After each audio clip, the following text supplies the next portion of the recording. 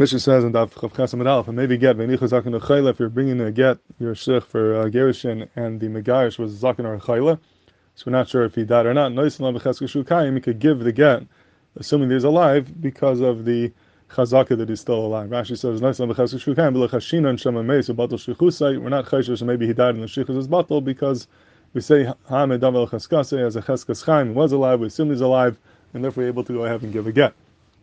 Fact of Pnei Yeshua Kasha, he says it's true that we have a cheskas chaim over here, but mitzad sheni, you have a cheskas eishes, which says that the get should not be a get, and based on that, we should say the get is not good. So you have a suffix over here. Why do we have a right to use the cheskas chaim to say that the get is a good get?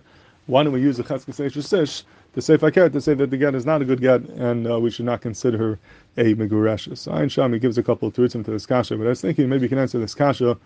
The derech pashut al piyah, you said that the Acharonim say that whenever you have a suffix, you always have to be done on you have to pick the chazaka that addresses the shayrish ha-suffix. Sometimes you could have different chazakas, but the chazaka you go with is the one that deals with the shayrish ha-suffix. Other chazakas, even though they could be nagia to it, but if they're not dealing with the etzem shayrish ha-suffix, what we're really dining on, then we ignore those chazakas and we follow the one which goes with the shayrish ha-suffix. So what's the suffix over here? The suffix is the megarish alive? Is he not alive? So the chazaka that deals with that is the cheskas chaim. Cheskas chaim says we have a shiloh if he's alive or not. Cheskas chaim is pashut that shiloh says he is alive.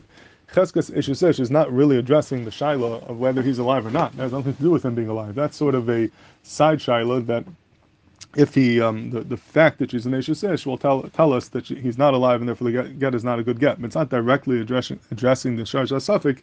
So davar de mimela that once you say she's an ishusesh, mimela we could figure out whether he's alive or not.